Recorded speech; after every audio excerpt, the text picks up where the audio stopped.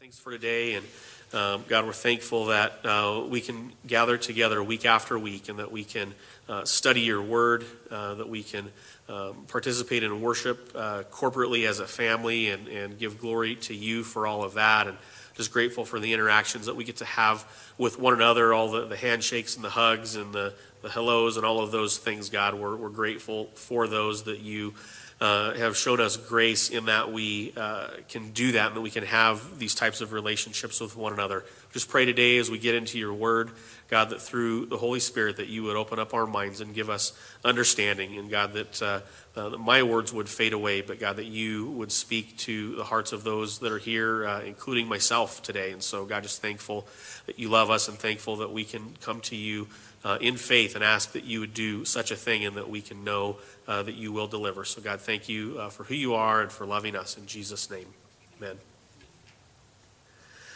If you want to go ahead and turn to Luke 15, we'll get there in just a second. But like I said last week, we took this kind of zoomed out view of grace from Ephesians chapter 2, and just looked at how the scripture says that we're dead in our sins, dead in our trespasses, from the moment that we enter the world, from the moment that we breathe our first breath. We're immediately dead in our sin, dead in our trespass, spiritually declared dead. And God, because of his grace, because of his mercy, because of his riches, because of his kindness, makes a way for us to cross over from death into life, doing the impossible, right? And so as we think about that and think about grace, right, we can leave a message like that and think, okay, that's really cool, that God is gracious, that God has given me the things that I don't deserve, that God has made this available to me.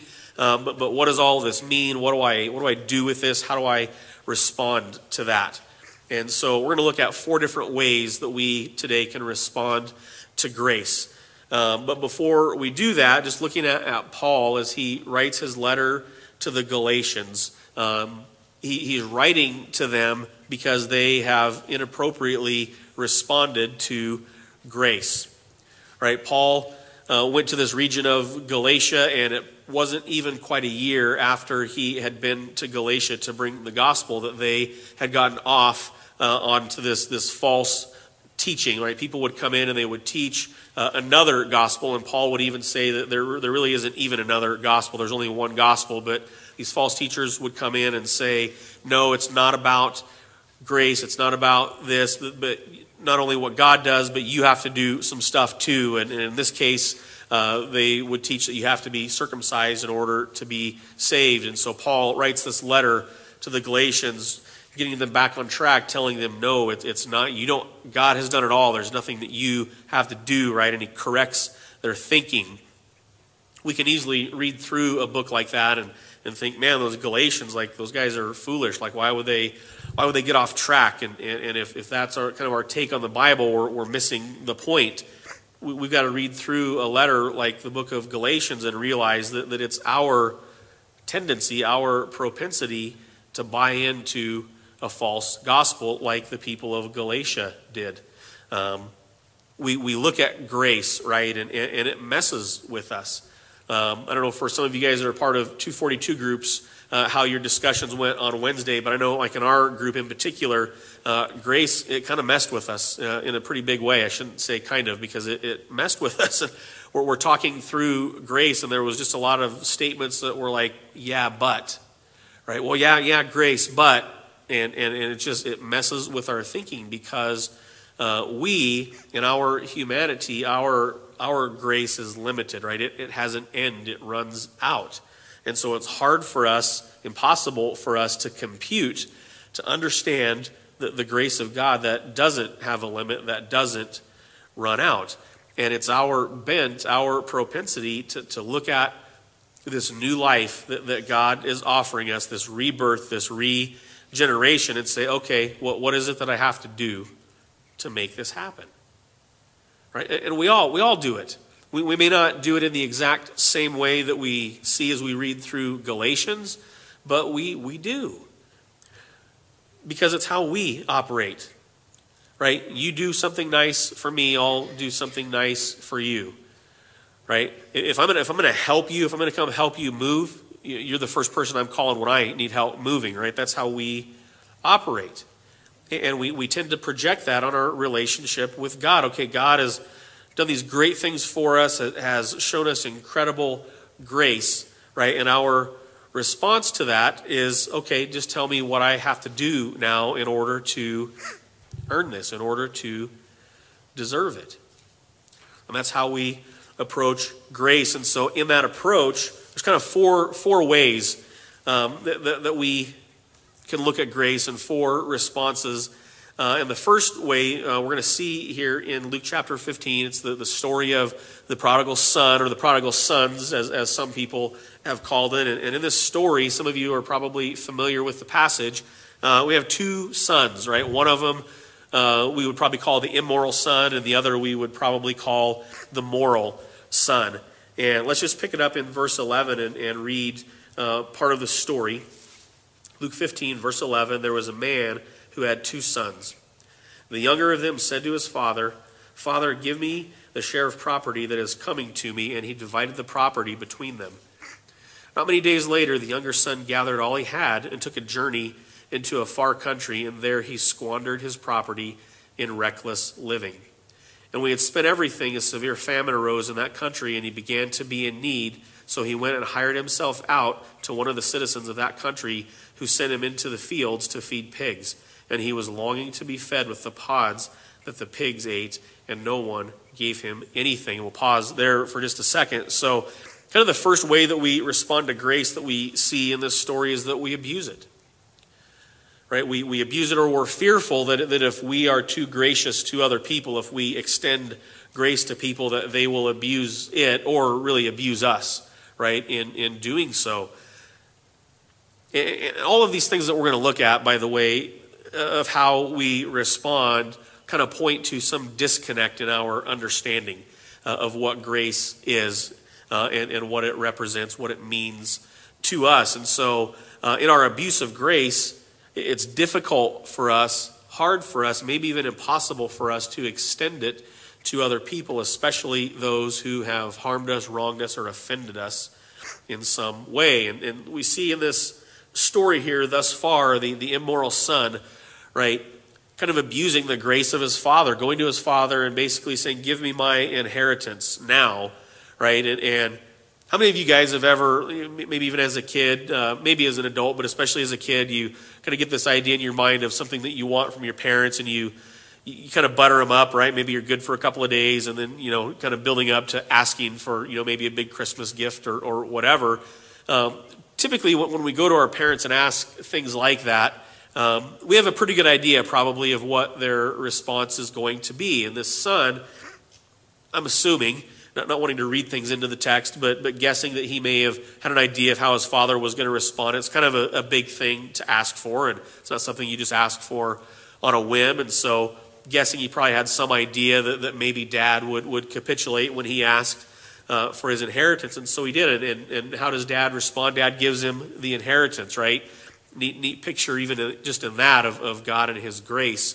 But the son takes the inheritance and he squanders it away in a very short amount of time, and gets himself in a bind, and gets to the point where now he's got nothing. And so we just see kind of this picture of the immoral son abusing the grace of his father, right? And we've got to be able to look at that and see the picture of you and I in that, and how it's our tendency, our propensity, our bent to abuse the grace that God has given us. Paul even addresses this in Romans, where he's talking about, if just because sin abounds, grace abounds much more. And does that give us license to abuse grace, knowing that God will forgive us when we ask? And of course, the answer to that is no. It doesn't give us the right to abuse grace, but it's our fear, in particularly when we extend grace to others, that they're going to abuse it. How many of us? I'll just speak for me, right? I've had times in my life, even in the not so distant past, like maybe a month ago, where somebody wrongs you, right? Somebody offends you, and maybe they even come back and apologize, like they realize what they've done. Maybe it was even unintentional.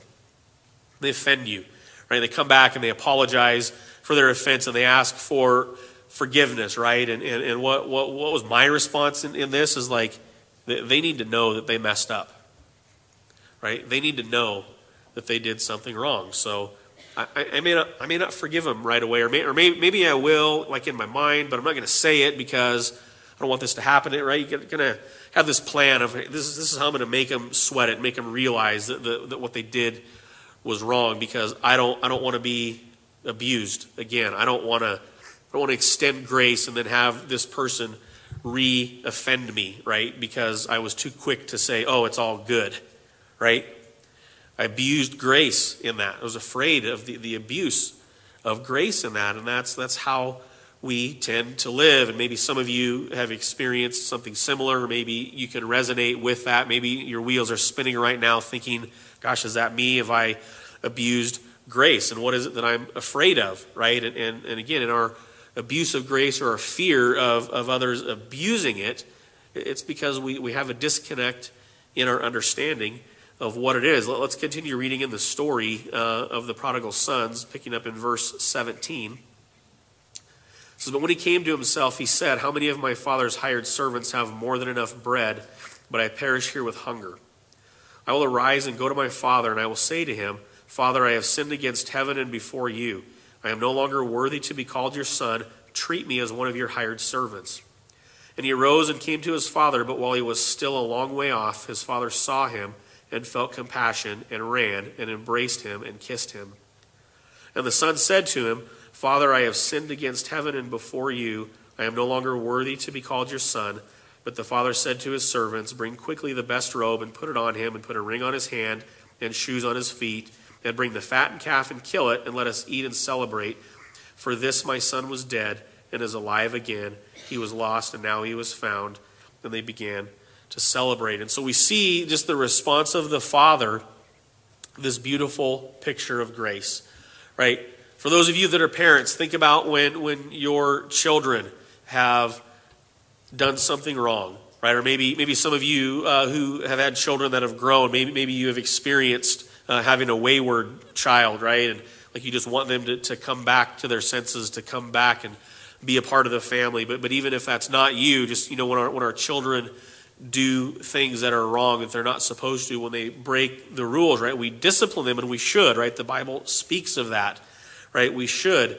But we just see in this story this beautiful picture of a father extending grace to his son, right? It says, while he was a long way off, he saw his son, right? He didn't wait for his son to get home, right? If this was me, right, probably my response would be something to the effect of, it's about time, right? Or did you get it out of your system, right? Something kind of cynical probably would be me, right? Maybe that would be you too, right? The father, it says, while he was a long way off, he saw him, right? And even the fact that the son would have the courage to come back, to say that I'm going to go back to my father, I mean, that just speaks of really the father and who he is, right? Just the fact that the son would know that it's okay, would speak to his father, and the son knowing, I know dad's going to show me some grace in this, right?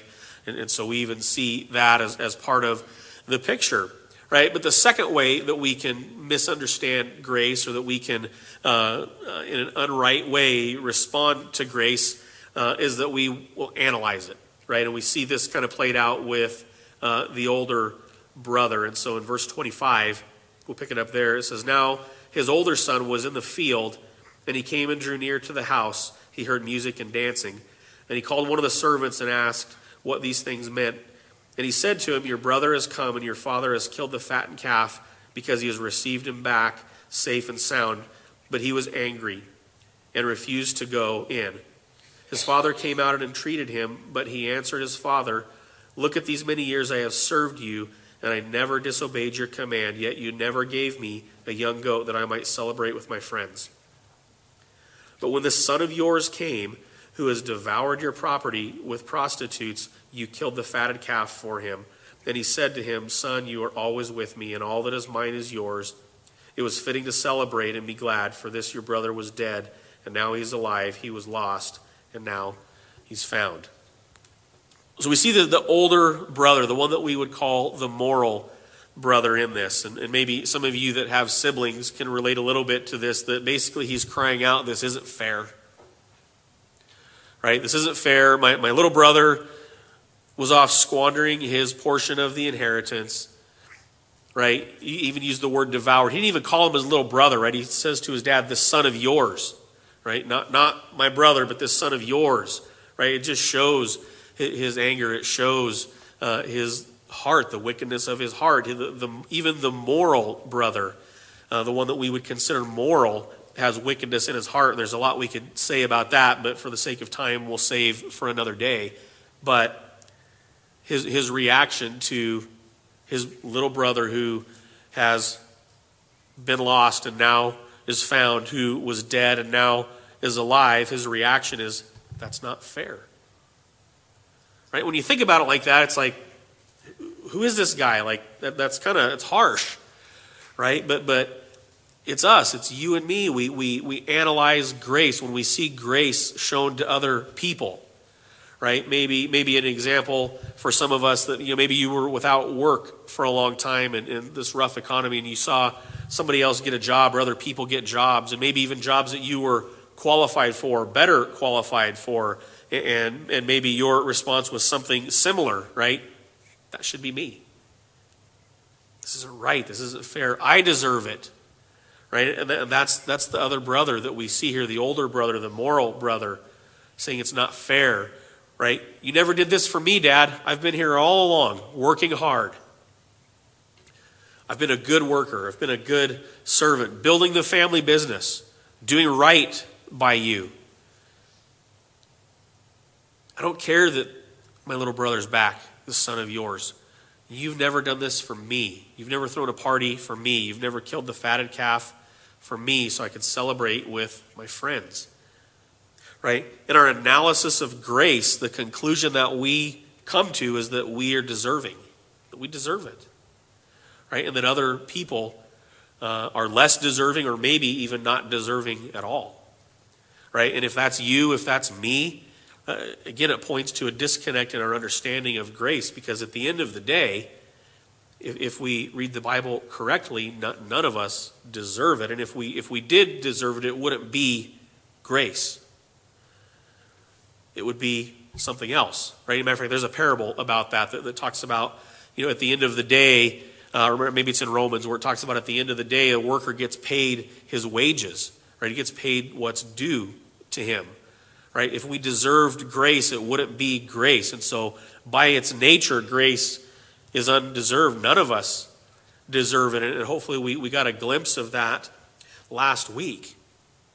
Right? But if your analysis of grace is that you deserve it in any way, or that you are more deserving than somebody else, then you're missing the point of grace. And this picture that we see of the older brother, the moral brother, the righteous brother, the brother that probably goes to church, right? The brother that probably helps out at things like free Christmas bazaars, right? That brother, right? That might be you. That might be me. It might be all of us in this room. It probably is all of us in this room, right? The moral older brother that thinks I've lived a pretty good life, right? I help people. I'm nice to people. I work hard, right?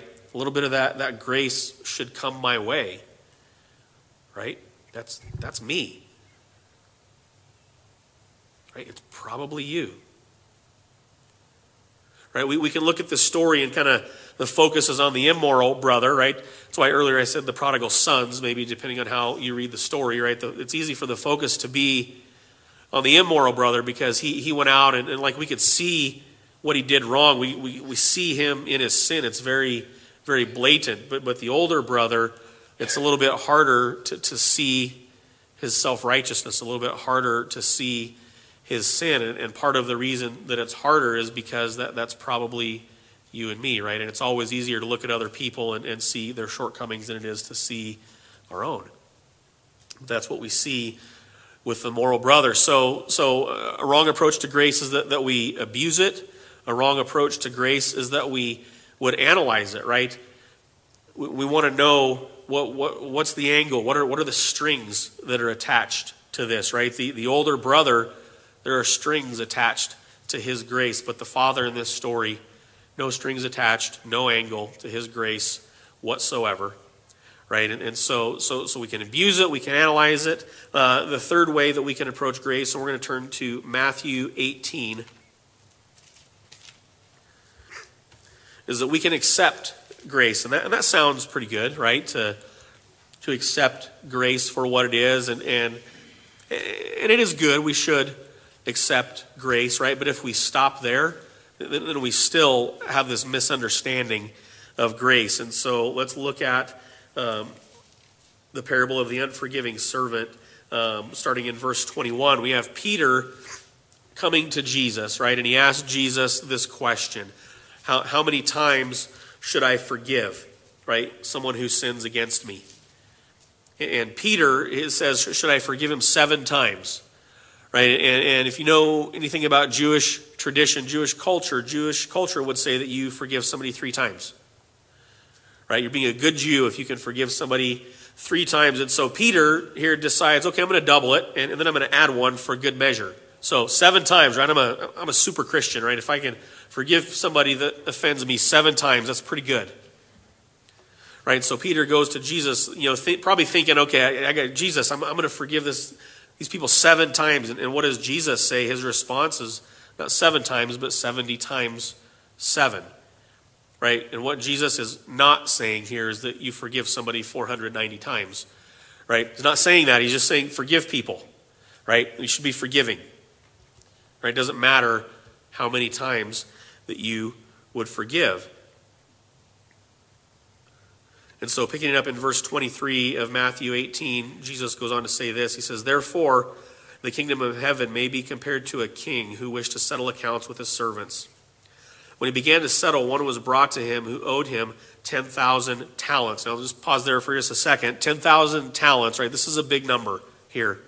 Okay, 1 talent was equal to about 20 years' wages, right? So maybe a career, maybe a lifetime of work, or almost a full career, right? That's 1 talent. This guy owed the king 10,000 talents, right? So some of you that are quick with math are realizing that's a huge, huge, huge number, right? That this guy never, ever could repay. Right? Picking it up in verse 25, and since he could not pay his master, ordered him to be sold with his wife and children and all that he had, and payment to be made. So the servant fell on his knees, imploring him, have patience with me, and I will pay you everything. Out of pity for him, the master of that servant released him and forgave him the debt. Right? He appealed to the mercy of his master. Right? And even him saying, have mercy on me, I'll repay it. Like, even that's kind of a ridiculous thing, because this guy could never repay this, ever. Probably couldn't even put a dent in it, right? You couldn't pay it fast enough. Like, the interest would just cause it to grow so much that, like, you couldn't even pay it fast enough to make the balance come down, right? This kind of this negative amortization at work here. This guy couldn't repay it. So just a ridiculous thing that he would even say, I'll repay it. But the king, it says that he saw him and had mercy on him, and he forgave him the debt. Right? Who of us would not be thrilled if that happened? If you got a call tomorrow from your mortgage lender saying you don't have to make the rest of the payments on your house, right?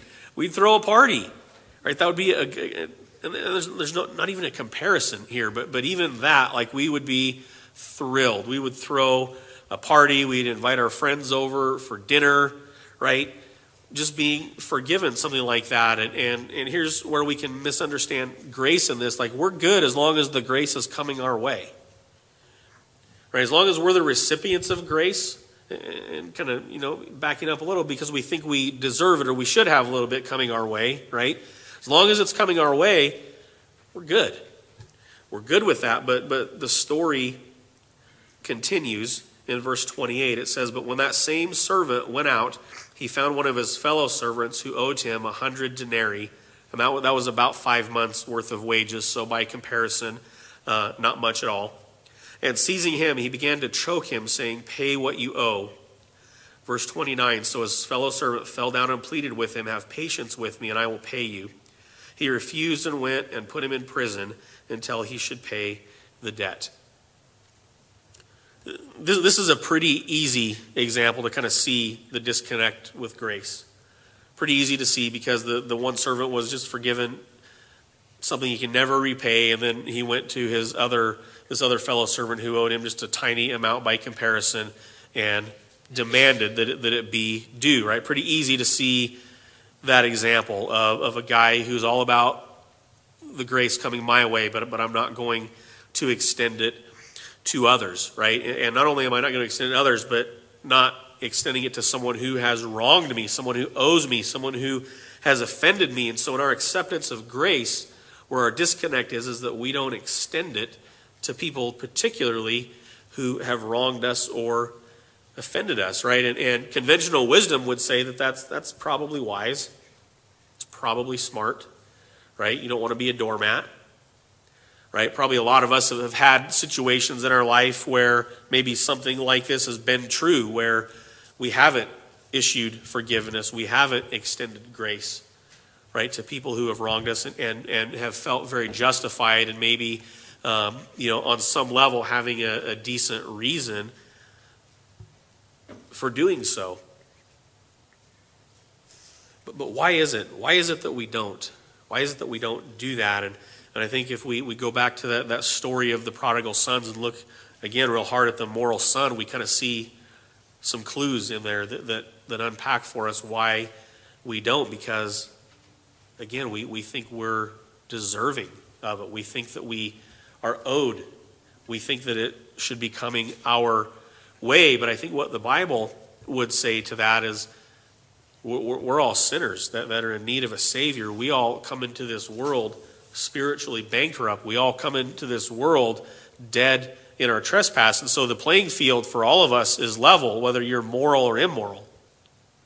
Right? The playing field is level, like we talked about last week. Right? In our badness, we're too bad to earn God's favor, but in our goodness, we're not good enough to earn it either. So moral or immoral doesn't matter. Right? The playing field is absolutely level, and if we understand that, when we begin to understand that, and I don't know that that's one of those things that like the light just comes on one day. Maybe it is, but it hasn't been for me. Still trying to understand that, right? But as we grow in our understanding of that principle, we quickly realize that, man, I don't deserve anything. I'm not owed anything. God doesn't owe me a thing.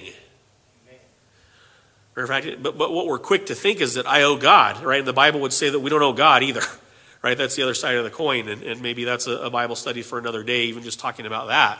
But we're quick to think, okay, I get that, I understand that I'm not owed, but man, I owe God, and so I got to work hard and live this obedient life to God. And yes, we should work hard, and yes, we should be obedient to God, but not because we owe Him. Because again, if we owe God, then it nullifies grace.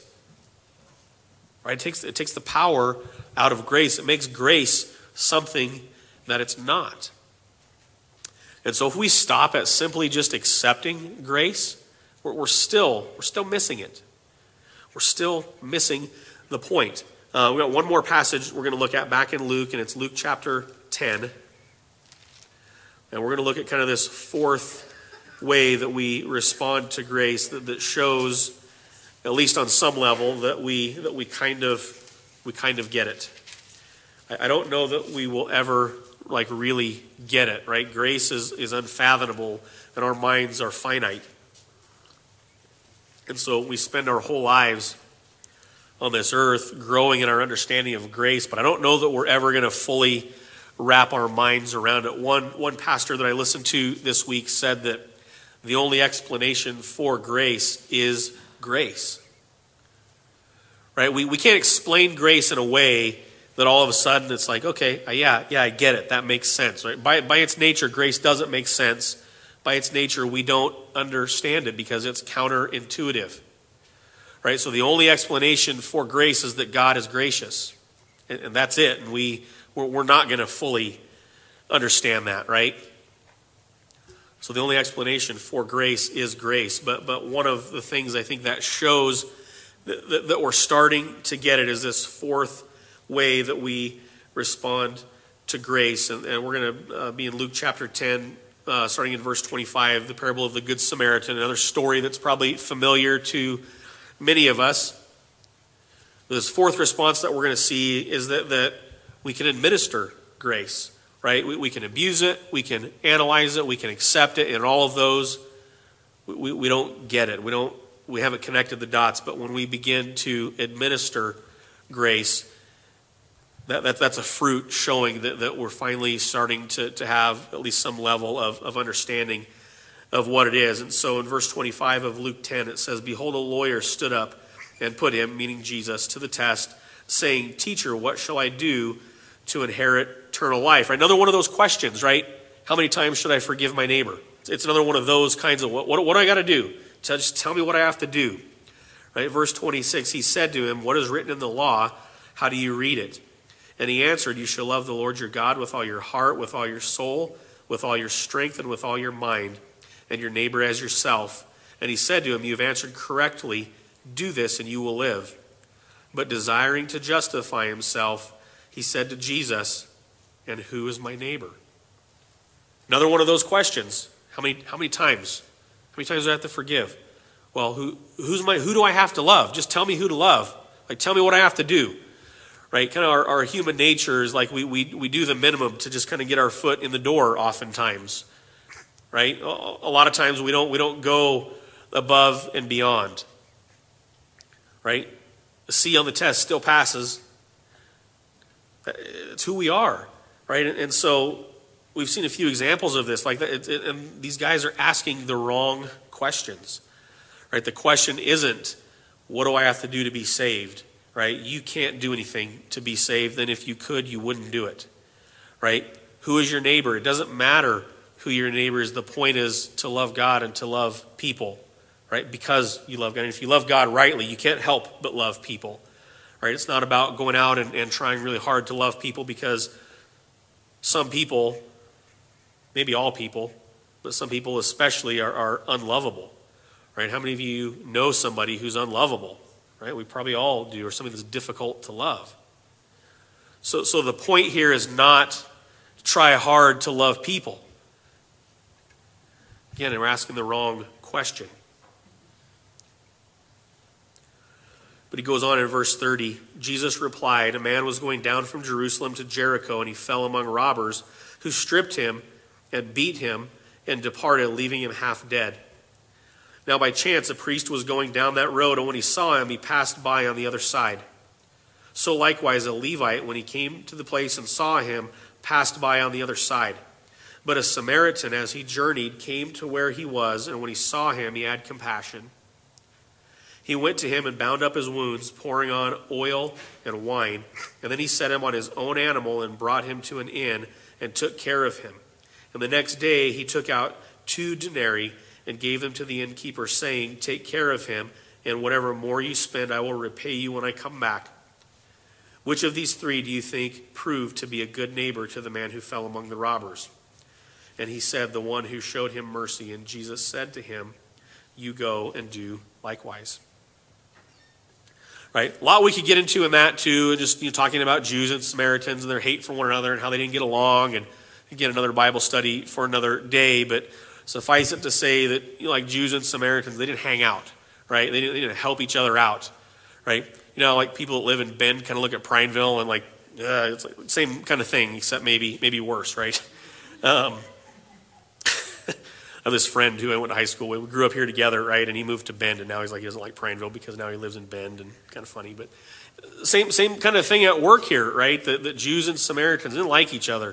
They didn't get along. They didn't talk to each other, right? And so here, this is kind of an audacious story that this Samaritan would not only help this man, but that he would go to the lengths that he went to in order to help this man. It's just a picture of grace, again, that we see here in this parable, right? And we can mistakenly read this parable and think, okay, I got to be a good Samaritan, right? I got to help people, even people that I don't want to help, right? We can get, okay, this is what the Bible is telling me to do, right? And again, it's the wrong thing that we're focusing on, right? And even at the end of the parable, Jesus says, you go and do likewise, and we'll get into that in just a second, but it's not telling us necessarily that, right? Because we can try as hard as we can, right? We can try to help people, even people that we don't like or that have wrong. We can try, and maybe some days we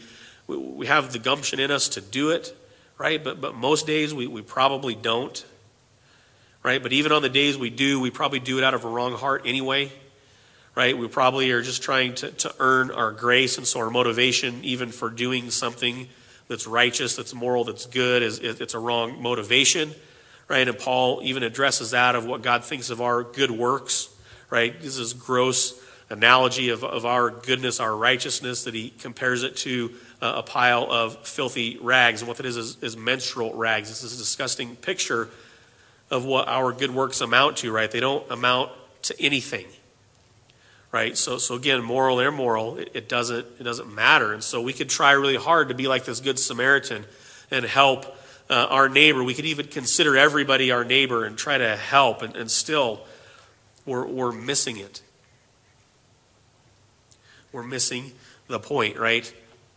And here's the point that we're missing in this, because there's kind of two sides of grace that we have to look at, right? And we're pretty good at looking at the side of grace that comes to me, right? That okay, we might even understand, okay, I don't deserve this, and God has made this way for me to have new life, to bring me from death to life, and that's great. See the benefit that's in it for me, so we're good with that. But the part of grace that maybe we don't talk about so much, and the part of grace that we have difficulty understanding is our depravity, our need for it, right? And you have to have those two pieces that go together. The bigger that our picture gets of our own sin, our own unrighteousness, our own depravity, our own ugliness, our own messiness, the bigger and bigger that picture gets, the more that we understand grace, or maybe understand isn't the right word, but the more that we're thankful for grace, and the more that we're able to respond in such a way as this good Samaritan. Right? If I were to tell you to go out and do something kind for your enemy, right? Some of you would think that I'm crazy for even suggesting it. Right? Why in the world would this Samaritan go out of his way to help a Jewish man, right? And not only help him, right? He put him on his own donkey, right? He gave him a ride. He gave him shelter. He paid for it. It says he took out two denarii, right? That's almost a year's worth of wages, right? That this Samaritan put down for this man who he shouldn't have even been talking to, shouldn't even have probably looked at, right? Takes out almost a year's worth of wages and tells the innkeeper, if you spend more than this, I'll come back and I'll even make up for that, right? This is a crazy thing that's happening here. This isn't just a guy helping to stop somebody stranded on the side of the road, right? A lot of us have probably done that, right? See somebody with a flat tire, somebody needs help putting on their chains. We've done that, right? We can do that. That's not what's going on here, right? This is crazy that this guy does what he does. It's crazy. So it begs the question, why? And then Jesus at the end saying, you go and do likewise, begs the question, how in the world do I do this? Right? Maybe some of you are thinking that right now. Maybe you have somebody specific in mind and you're thinking, how can I love my enemies? It's a valid question. It's an absolutely valid question. And to answer that, we're not going to turn there, but just going to reference here in Genesis 12. Right? Many of you are familiar with the story of Abraham, or Abram as he was known at this point in the story, right? Later God changes his name from Abram to Abraham. But in Genesis 12, God tells him that he would make him a great nation. In other words, he would be prolific and he would have many offspring. Right? And here's the crazy thing about this, right? At this point, Abram was 75 and his wife was 65. Right? A little bit past probably the childbearing years. and for God to say that they're going to have so many offspring, right, that they would be considered a great nation. Like, again, just kind of crazy. It's a crazy thing that God says, and Abram and his wife are kind of unlikely people for something like this to happen to. Right? Seems impossible, but that's the thing about God. He does impossible things with unlikely people. And isn't that good? Because we have a room here full of unlikely people that God does the impossible with. Like we discovered last week, God did the impossible by making a way for us to cross over from death to life, right? An impossible, crazy thing. But he tells Abraham in Genesis 12, he's going to make him a great nation. And here's what's even more crazy about this, is this wouldn't happen for a while, right? By the time they had kids, right? They were 100. He was 100, she was 90. Right? Even more impossible, even more crazy. But that's who God is, right? God brings life where there was death. And not only was Sarah old, she was barren. Right? Maybe you didn't know that. She was barren. And so it just makes it even more audacious that God would say that and that God would choose them, right? Her womb was dead and God put life in her womb, right? And that's what he does. And then in this Genesis 12 narrative, God tells Abram to pack up your stuff and go, and I'll tell you when we get there. Right? And we don't read that Abraham questioned God. We don't read that he said, well, where are we going? Or, which direction? Like, point me. Like, we don't read that that's there. We read that God said, pack up your stuff and go, and Abraham packed up his stuff and went, right? How many of you guys, if I showed up at your house tonight and said, hey, let's go, first question, you'd probably say, where? Right? Where are we going?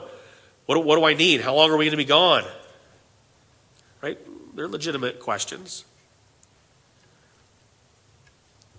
God said go, and Abraham went. So God in his grace visits Abraham and chooses Abraham and his wife, right?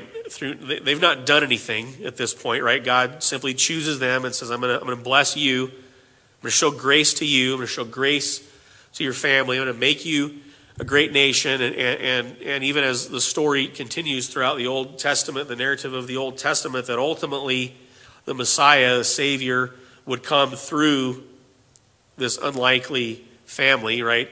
An old man and an old woman who can't have kids, and that God is going to save the world through them, right? That's kind of crazy. And then if you read, at least through the rest of Genesis, like you see this family is like dysfunctional, right? There's some crazy stuff in Genesis, right? Several months back, I got to preach on Jacob, right? And maybe you remember that. Like, that guy was a dirtbag, and God used him, right? Not only did God use him, but God identifies himself throughout the Bible as being the God of Jacob. Like, that blows me away. Absolutely blows me away. Right? And you read about this family, like this is not the family that you and I would choose that would usher in the Messiah.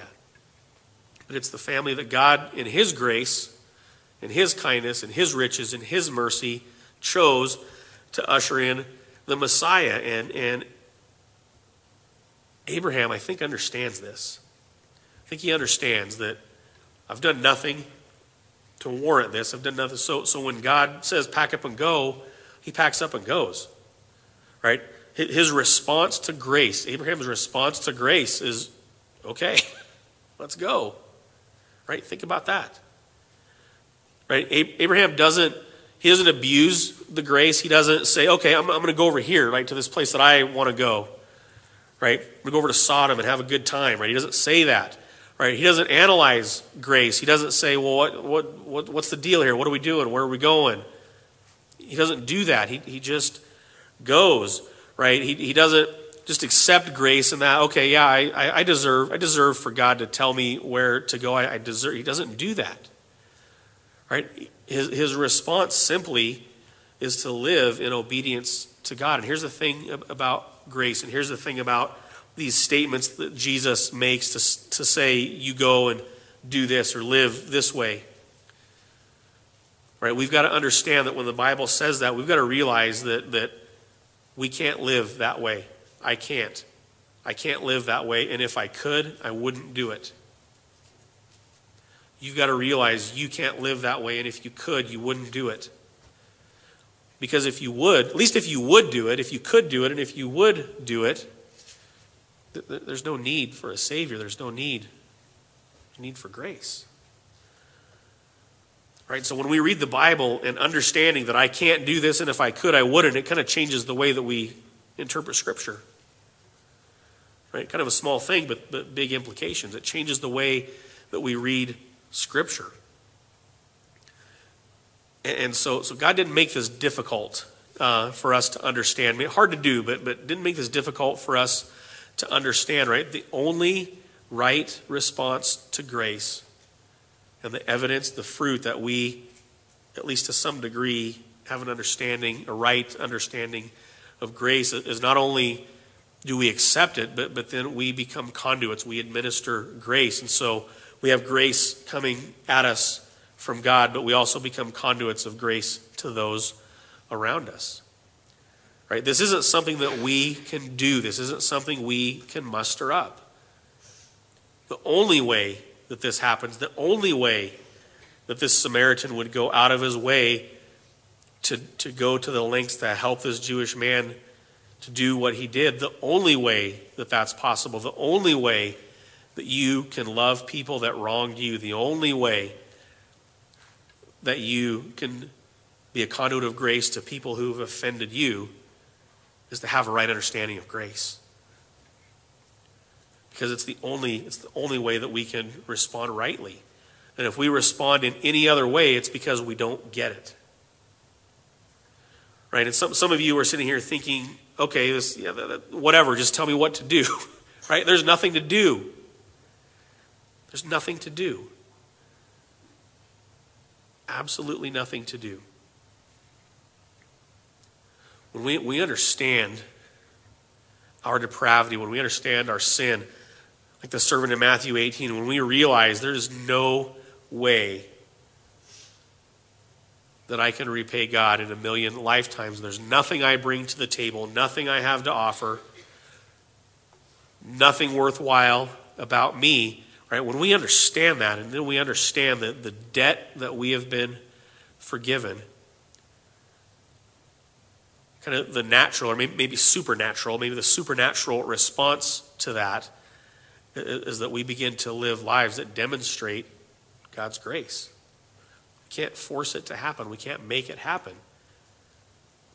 Living lives that demonstrate His grace is a byproduct of understanding our depravity and His grace. And as those two things come together, then we begin to love our neighbors who are unlovable. Right? We begin to show grace to people that don't deserve it because we've been shown grace that we don't deserve. I hope that makes sense. I hope that connects some dots. And so we can't leave here today with our list of, okay, forgive people 7 times. Right? Your neighbor is the people that live 6 houses down in both directions. We're not going to leave with that kind of a list today. We're not going to leave with a list that says just do these things, right? Take cookies to the people whose dog poops on your lawn, right? We're not going to. It's not it.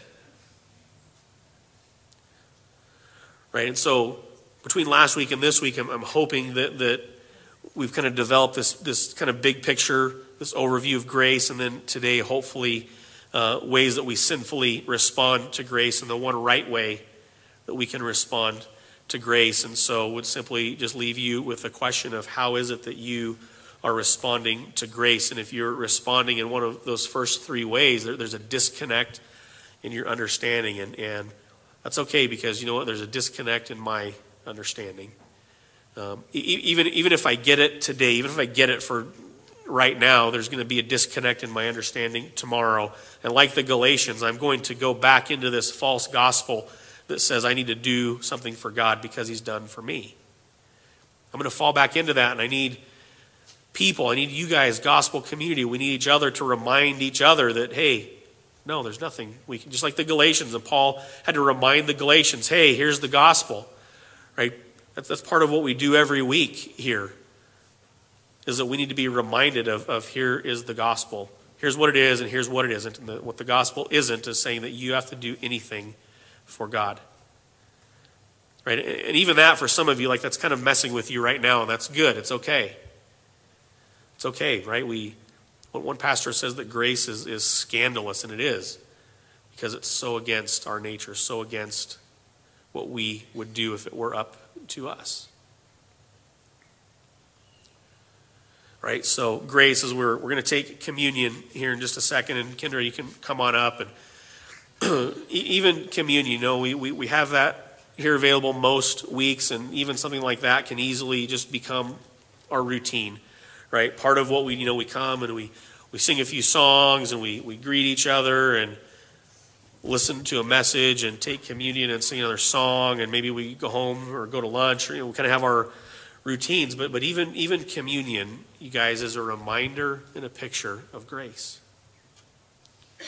Right? The Bible says that as often as you do it, right, whether it's every day or every week or once a month or whatever, as often as you do it, that we would remember Jesus, that we would remember grace. Right? It's just crackers and juice, nothing special about the stuff on the table, but what it represents is what's special. Right? And the Bible says that if you don't know grace, if you have not come to that understanding, if you have not put your faith in Jesus, that communion isn't for you, because it's a reminder for the Christian of the grace that God has shown us. Right? And I don't say that to make this an exclusive thing, because it's not. Right? But in order for there to be meaning and purpose in the remembering of grace, you have to understand to a degree grace. And so if you're here today and you've not put your faith in Jesus, if you've not depended on him for your life, communion is not for you, but that's an easy fix. If you're wrestling through some of this stuff and curious about grace and wondering how can this be available to me, then the Bible would simply say to trust, simply put your faith in Jesus. And we talked a little bit about this last week. There's a difference between faith and belief, and so it's more than just believing that God exists, right? That we would believe in such a way that it affects how we live. And so if that's you today and you're wrestling through this, the Bible would say believe, but believe in a way that changes the way that you live, right? That you would live in obedience to him. And if that's you and you're coming to that point in your life today, then the communion table is open for you as well.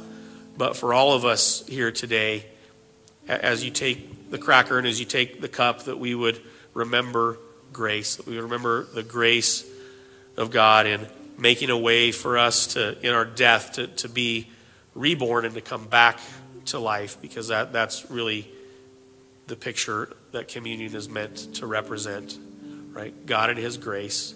So we're going to do this last song, and you can just come up at whatever point and take communion, but just be mindful of grace, because that's what it's all about, is grace.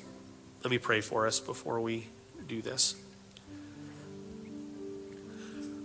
God, today we're grateful. And your word says that even when we are faithless, that you remain faithful. And God, how awesome is that? God, we're thankful that you have made a way for us to come from death to life, something that in the natural is impossible.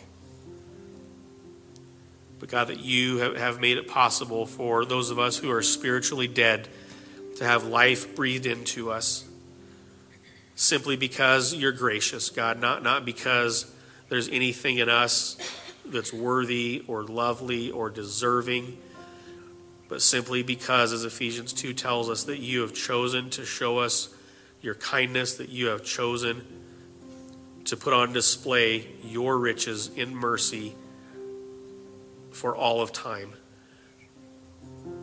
So God, we're thankful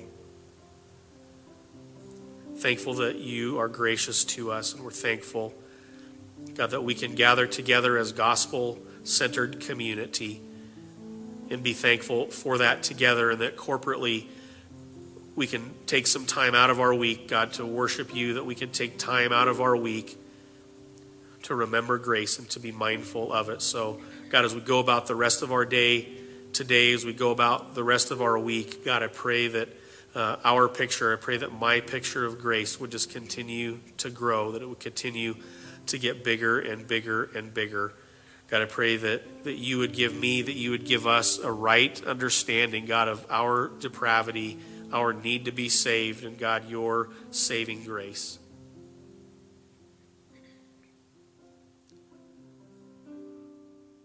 So God, thank you again for today. Thank you that you've made it available for us to take communion specifically for the purpose. You've been listening to the teaching ministry at Calvary Chapel of Crook County, located in Prineville, Oregon. For more information on this ministry, or if you'd like to contribute, please feel free to write us at P.O. Box 378, Prineville, Oregon 97754, or check us out further at our website at www.calvarycrookcounty.com. We thank you so much for listening, and we pray that this ministry has blessed you.